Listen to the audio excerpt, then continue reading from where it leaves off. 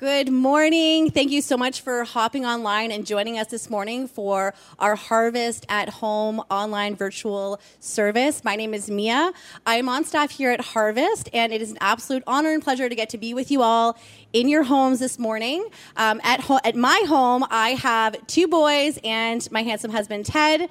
My oldest son, Titus, is almost 8 years old, and Asher just turned 1.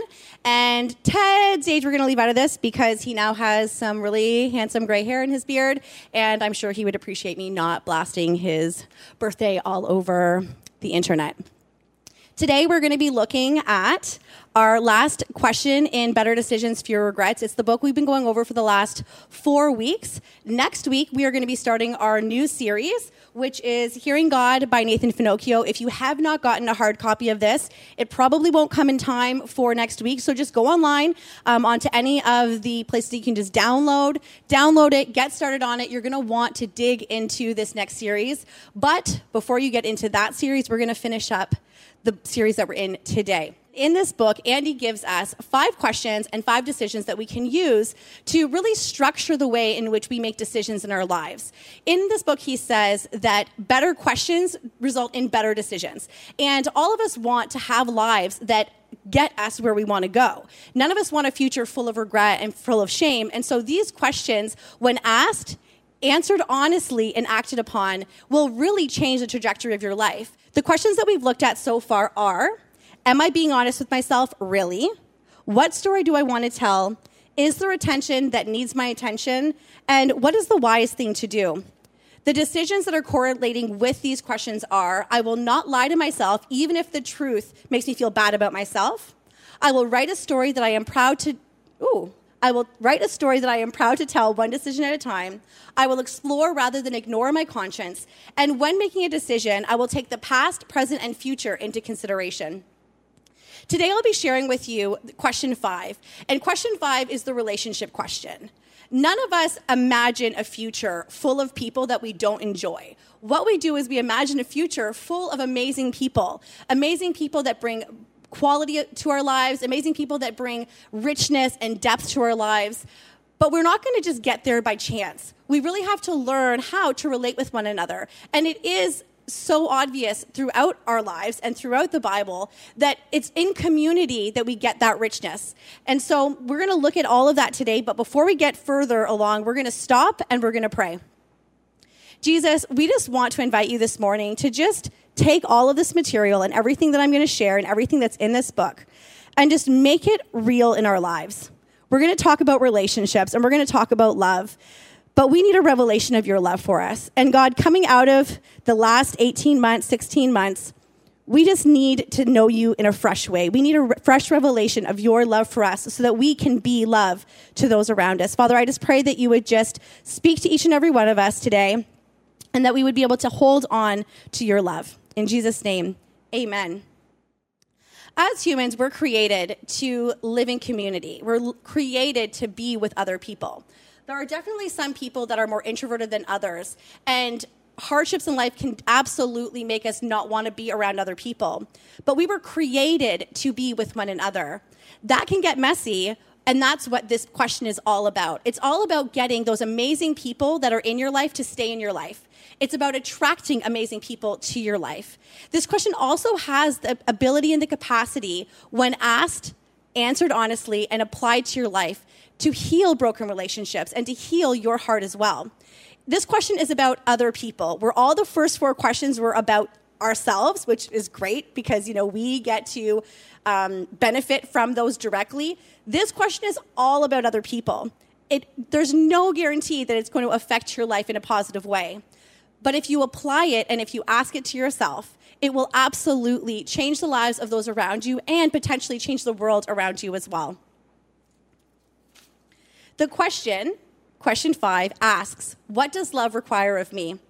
In John 13, verse 34 through 35, it says, or Jesus says, a new command I give you, love one another. As I have loved you, so you must love one another. By this, everyone will know that you are my disciples, if you love one another. When Jesus said this statement, his disciples had been with him for 3 years. They had watched him for 3 years do incredible miracles. They watched him lovingly be compassionate to those around him. They watched him in wisdom shut down really ridiculous questions and release freedom and healing and forgiveness, which was radical, to the people that he bumped into. He raised the dead, he healed the sick. And this question, the amazing thing about it is that Jesus said it before the cross. And so often when we think about the love of God, we think about the cross because it is a perfect example of the way that he loved us. But Jesus said this statement to his disciples the night that he was arrested. He said this statement to his disciples before the cross. And so when they were hearing him say, "Love like I have loved," they were thinking back to all those miracles, but they were also thinking back to the personal and specific ways in which he had loved them. It was in this moment that they understood that he was not asking them to feel for other people the way he felt about them. He was asking them to do for other people what he had done for them. And that was radical. I don't want us to miss the gold in this passage. So I'm going to take a little bit of time to just pull it apart. In this passage, when Jesus says, "By this, everyone will know that you are my disciple," the word "this" is a demonstrative pronoun. A demonstrative pronoun is used to point to something specific, and in this case, he is pointing to the identifying characteristic of what his followers would look like. In this statement, we see that his primary concern is not with what they believed, but with how they behaved. In the Old Testament, there were over 600 different rules, along with all of the cultural rules that came with it, that they all had to live under. And it was impossible. There was no way that they would possibly be able to follow all these rules and be able to have a relationship with God. So when Jesus comes in and says, "It is by this, by loving others, that you will be known as my disciples," he's blowing up this idea that there's a checkbox of what we have to do. And even though Jesus blows it up, we see how even in today, we have these checkboxes. We have these rules and these standards that we try to live up to. Like, how many books of the Bible have you read this year? How many hours of silent prayer do you stay in? I must be a phenomenal Jesus follower because I give and serve this much. But that's not what Jesus was pointing to. And in this moment, he blew it up and said, "No, what I want from you is to love other people the way that I love." And this is the crazy thing. It is by our love that people will know that we are Jesus followers, but it is by our lack of love. It is when our love is missing that people will doubt if we truly believe in Jesus. And we see this. We see that people get so hung up on what they believe, and they need to be so right in their doctrine, which is important, and in their theology, which is so important, that they miss out on the love of Jesus. We see people screaming and yelling and putting up Facebook posts about people's sin and all of this stuff in the world. It becomes so noisy that we miss Jesus' love. And Jesus came to love. He came to bring life and relationship to us. He didn't come to put another commandment on us. What he did in this moment was he actually got rid of all of the other commandments, and he said, "Do this. This is how people will know that you are my believer. You are my follower." Andy Stanley puts words to this moment in time, and he says it this way. It's on page 153 and 154 of your book. It says, "The litmus test for being a bona fide Jesus follower was no longer the ritualistic, day of the week, festival-driven, don't forget your goat worship of an invisible, somewhat distant God. Following Jesus would not be about looking for ways to get closer to God, who dwelled up there, out there, somewhere. Jesus followers would demonstrate their devotion to God by putting the person next to them in front of them. Authentic Jesus followers wouldn't authenticate their love for God by looking up. They would authenticate their love for God by looking around." And I love that. If you ever heard a litmus test for being a Jesus follower, that's it. And Jesus made it so simple, and yet so often we make it so difficult. In this example as well, Jesus shows that it is his example of love that influences, inspires, and instructs those around him. He's saying, "Love like me, and people will love like you too." Jesus is saying that if we are inspired by his love, others may be inspired by our love as well. And I believe that in this next season, as we walk into a season of expansion here at Harvest, it's not going to be the big services and the worship and the lights and the haze and all of the programs that we're going to kick back off that are going to be so good, that are going to draw people to Jesus. They're going to be used. But the primary way that we are going to see revival happen in our own lives and in this city is by letting the love of Jesus transform us. It'll be undeniable.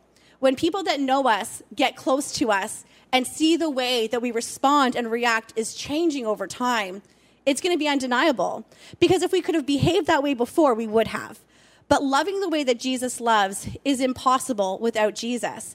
And that's the good news, that the God of the universe loved us so much that he was willing to come into our messy lives and love us in our mess and bring healing to us.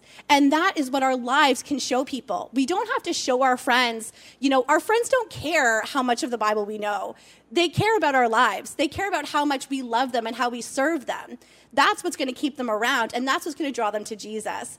And so get around people, be in the services, but recognize that it is our love that will draw others to us. So what does love require of you? Really, it's going to require that we understand really what it is. The world tells us that love is a ton of stuff, so we're going to look at what love really is. We need to receive it, and then we need to release it. In 1 Corinthians, Paul gives us an incredible list of what love is. In chapter 13, verses 4 through 8, it says, "Love is patient, love is kind. It does not envy, it does not boast, it is not proud. It does not dishonor others. It is not self-seeking, it is not easily angered. It keeps no record of wrong. Love does not delight in evil, but rejoices in the truth. It always protects, it always trusts, it always hopes, it always perseveres. Love never fails." The world lies and tells us that love is passion, but that's not what love is. The world lies and tells us that love is all of these crazy things, and so we search for those things. But if we look to the Word of God, we can see that Jesus is all of these things to us. And because he's that to us, we can also be that to others. Loving like Jesus is a really hard task without him. So the next thing we have to do is receive it. You can only give what you got. And so at the end of this service, if you have not invited Jesus to be in your life, to receive his love and forgiveness, we're going to give you an opportunity to do that because it is the best decision you will ever make. And it is the first step you can make to be able to practically do what love requires of you. You cannot give what you don't have, so you need the love of Jesus. And this is where that list that we kind of give ourselves, read the Bible, pray, worship every day, serve, give, this is where the enemy takes this list and just wrecks it. That list is the ways in which we can be filled with the love of Jesus. We have to be near him to receive. We need to read the Bible. We need to be in worship. We need to be in prayer on our own and also corporately. God created us to be in community. So there are things that God will do with me privately in my home, when I'm out for walks, when I'm gardening, and I'm just spending time with him. But there's also incredible, powerful moments that we experience when we're in worship, when we're listening live in a room, when we're in small group together, where Jesus pours love on us. We need to be intentional to be around that love. If you've never been in small group before, if you have never come to a service before, I am challenging you and encouraging you, do that because that is how you are going to experience the love of Jesus. If you don't have a set time that you get together with Jesus, that's okay. There's no rule saying you have to do it any which way. But Jesus in his love is inviting you to be filled with his love, and that only comes from spending time with him. Another way that you can experience the love of God is to ask him specifically to come into really, really yucky areas of your life, which doesn't sound very fun, but that's where our first question in this book comes in play. It asks, am I being honest with myself, really? And while I was preparing for this message, a statement that Andy Stanley says time and time again in this book really stood out to me. And it says, these questions are terrifying because they're so clarifying. And while I was preparing this message and reading through and really immersing myself in what love is, I found myself on a day really busy. I overscheduled myself, which is something that I've seen happen a lot in my life, but I've gotten better at. And all of a sudden, here I am again in this season, overscheduling myself. And I love my son, Titus. I mean, of course I love him, but one of the things I love the most about him is that he's a chatter. like me. And so I love when we go for car rides, when we go for walks, at the end of the day, when we're laying in bed and he's chatting so that he can stay up late. Those are like my favorite times. And I found myself on this day, overscheduled, overbooked. And what happens to me is I start getting anxious when I'm overscheduled and I'm rushed. And so I start thinking faster. My heart rate goes up. I get really flustered. And my favorite time of the day in the car with Titus talking to me, I hear him talking and he realized that I wasn't really paying attention. And this is such a clarifying moment in my life. And it's really embarrassing to share because he's going on and on and on. And then he leans forward and he goes, Mom, to me. And my response was, what, Titus? In that moment, he shrunk back in his chair and he whispered, I love you. And it just wrecked me. And it wrecked me in a really good way because it stopped me. And it was so clarifying because I knew in that moment what love required of me was to clean it up. It was to apologize and ask for his forgiveness. And it was for me to explain to him that it was not his fault that I was responding this way. He had done nothing wrong. It was me and my overscheduling. But what I did later was I sat down with Jesus and I said, God, I don't want to be impatient.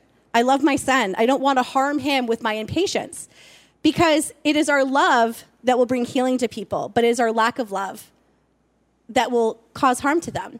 And I don't want to cause harm to my son, and I don't like feeling that way. And so I sat with Jesus, and this is where it becomes specific. I invited him to look in my heart with me to figure out what is it? Why is it that I'm so impatient? Why is it that I'm overscheduling my life? And he reminded me, as he has before, that when my life starts getting busy, I lose focus of what my identity is, and it's in him. And I start placing my identity in being the best sister and the best wife and the best mom and the best coworker. And to do that, in my mind, that means that I need to do it all. So if someone asks me something, I lose my no, and I start saying yes to everything. But in doing so, I lose my love, and I lose my patience, and I become more irritated. And so I ask myself this question: what does love require of me? What love required of me was to be honest with myself, really honest with myself. And I invited Jesus in, and we just had time where I could just let him reaffirm in me that my identity is in who he says I am. And since then, I've been able to, supernaturally just not say yes to everything. I don't feel that need. And sometimes it takes more work when we're specifically working on something. But what I did for you, because of this moment, was I created in the notes just a little exercise, and it's called Love is I Am. And again, it's super clarifying. The one slide is going to give all of the statements of what love is. And then there's going to be an area where you can actually put your name and say, so when it says love is patient, love is kind, you're going to say, Mia is patient, Mia is kind, but with your name. And I really encourage you, say it out loud, because it's really hard to lie to ourselves when we're hearing in our own ears something that's not true about who we are in that moment. And then I want to invite you to ask Jesus to come into those areas and love on you in those areas so that you can then release love in that way to others around you. There are so many ways that we can invite Jesus to love us. Those are just a few. But once we are full of love, we're never fully full. But we can invite Jesus to do that in us. And once we're receiving it, and once we're in that place, we can then release it. Releasing love for Jesus looked like him dying on a cross. But it also looked like him going to Zacchaeus' house. For those of you who don't know Zacchaeus, he was a little guy, and I think he was a tax collector, and he was up in a tree. And, people like Jesus would not be around people like Zacchaeus. And it allowed Jesus to have grace for Peter when he was walking out on the water. When he started to sink, he didn't say, "What's wrong with you?" He went and pulled him out. And we can see through Jesus' life that he released love because he was full of love. The ways that you can release love can be really easy when you're around people that you enjoy, when you're full of energy and you have, you've slept a full, 8 to 10 hours at night.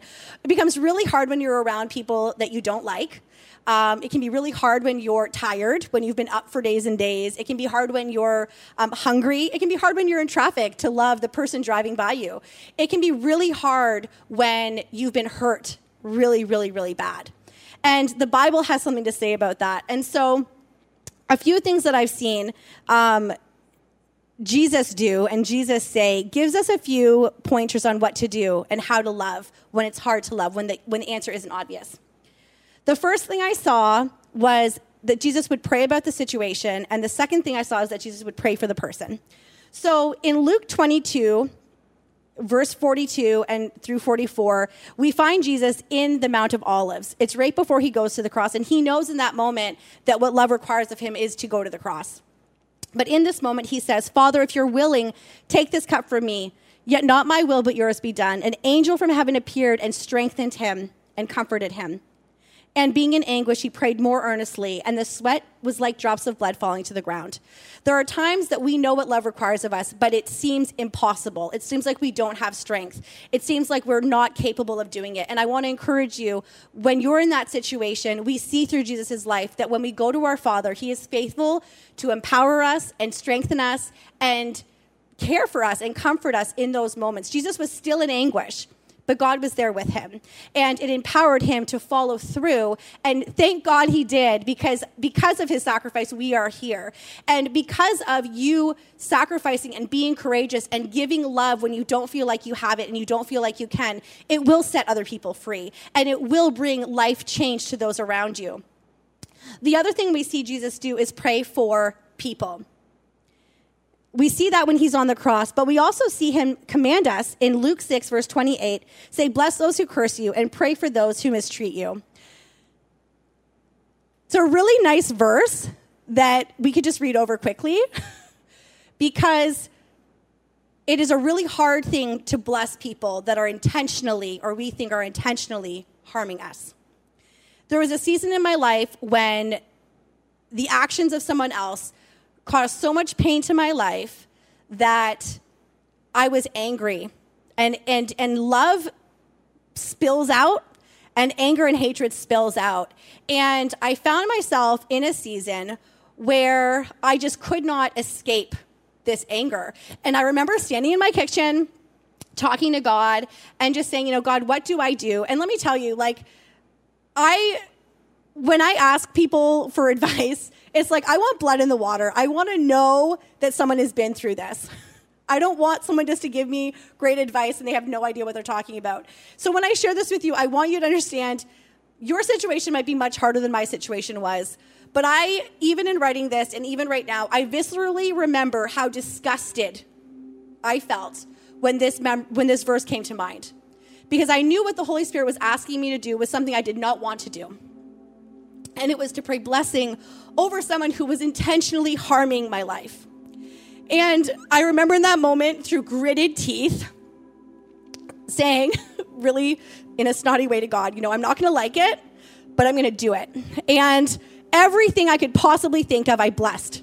God bless their finances, God bless their health, God bless their work, God bless everything I could think of. And that day, I began releasing blessing into their life, but I began releasing freedom in my own life. And it was hard. And as I'm telling you right now, I'm getting emotional because it was hard, and it is still hard. But what happened over time was, this person, because God loves me and because I love myself, I put up boundaries. Love protects.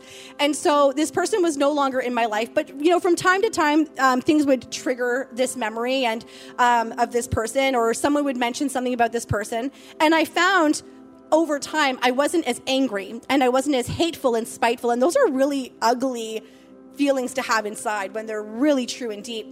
And I remember the day that someone had mentioned something about this person, something bad happened in their life. And I remember going to God and just my heart breaking for them and realizing God had done something supernatural in my life where I no longer hated this person. I loved this person. And I was so heartbroken for this person because they were in this situation. And that is supernatural and undeniable. And that is the power of love. And that is the power that Jesus brings to our lives. And that is what revival is. And that is what will break out revival in this city and in this nation. It is when we can say, Jesus, I don't want to do this. I do not want to pray this out loud. It is too hard. They have done too much. They don't deserve it. And then we can sit with Jesus and he can comfort us and he can say, yeah, I didn't deserve the cross either, but let's do this together. Let's release freedom, and prosperity into their lives. And let's release healing into your life. You know, it's easier said than done. It's impossible to do without Jesus. We can only give what we've got. But giving, and in giving what we've got, we will increase our capacity to receive more love and to give more love. I can't fake what God did. And I know that you all have stories like this too, and you can't fake what God's done in your life. But the decision that we get to make today is that we'll decide with others in mind. And like I said, you know, this question, what does love require of me, and this decision, it really is like a brother or a sister to the other questions. Because really, we can't be honest with ourselves, really, if we aren't being loving, if we aren't doing what love requires of us. We can't make a good decision one at a time and write a future and a story for our lives without love. And so, again, go back if you haven't listened to these questions, and just dig in, because there is gold in here that can change and transform your life. Just before we close, I just want to read in 1 Corinthians 13, where we see that list of what love is. It really drives home the importance of love. It says, if I speak in the tongues of men or of angels, but I do not have love, I am only a resounding gong or a clanging cymbal. If I have the gift of prophecy and can fathom all the mysteries and all the knowledge, and if I have faith that can move mountains, but do not have love, I am nothing. If I give all I possess to the poor and give my body over to hardship that I might boast, but do not have love, I gain nothing. And now these three things remain: faith, hope, and love, but the greatest is love. And we see how we can gain everything. We can be successful. But if we don't love, if we don't get around people and pour our lives out and love them, we've gained nothing. We will not have a good story to share. So what does love require of you today? Maybe it requires of you to go back and clean up a conversation from earlier this week, or maybe from years ago. Maybe it requires you to take some time alone with Jesus. Put on some worship music, go for a walk, go hunting, do some gardening, be alone with him, and just let his love pour into you. As I was preparing this message, I took some time just to pray for everyone that would be watching, because I believe that over these last few months of us not being able to be together, of us, just being isolated, so many of us feel so lonely. But the love of God can reach you in this moment, and he can just pour out love on you in a supernatural way that will fill you up. And for those of you who have never invited Jesus into your heart, that is your next step. That is what you are to do today. That's what love is requiring of you. It's requiring that you receive it. And it's so simple. If you've never invited Jesus into your life before, receiving his love and forgiveness, that is your next step. That is what love is requiring of you today, because you can't give unless you receive. And it is so simple. All you have to do is pray a prayer like this. You can repeat after me. You can say it out loud. You can say it in your head, but it's so simple. Jesus, thank you for your love. I've heard that it is extravagant. I receive your love and forgiveness, and I ask you just to come and be part of my life, filling my life with love so that I can release love as well. In Jesus' name, amen.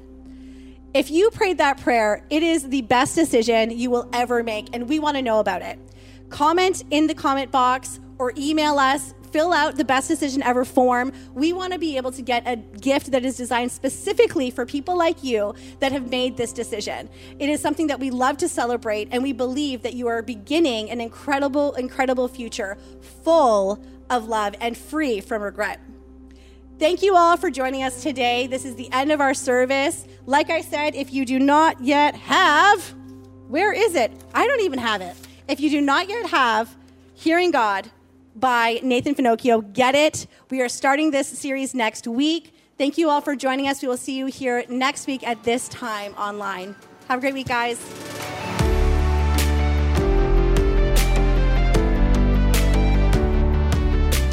If you just prayed that prayer for the very first time, we just want to congratulate you. You just made the best decision ever. Why don't you take a second and just type that in the chat. Let us know that you made that decision. Just type in, I made the decision, or that's me. We just want to reach out and say, awesome. We're so glad to have you part of our family. And before you go, we'd encourage you to go to hcfcornwall.ca/expansion, where you can learn a little bit more about what we're doing to prepare for our return to church, how you can volunteer, how you can help contribute, whether financially or with some of your actual skills, as we're getting prepared to expand our church and kind of step into some new things. And me and Ted, we're just wishing you the happiest and bestest of weeks going forward, and we can't wait to connect with you again next weekend. Stop the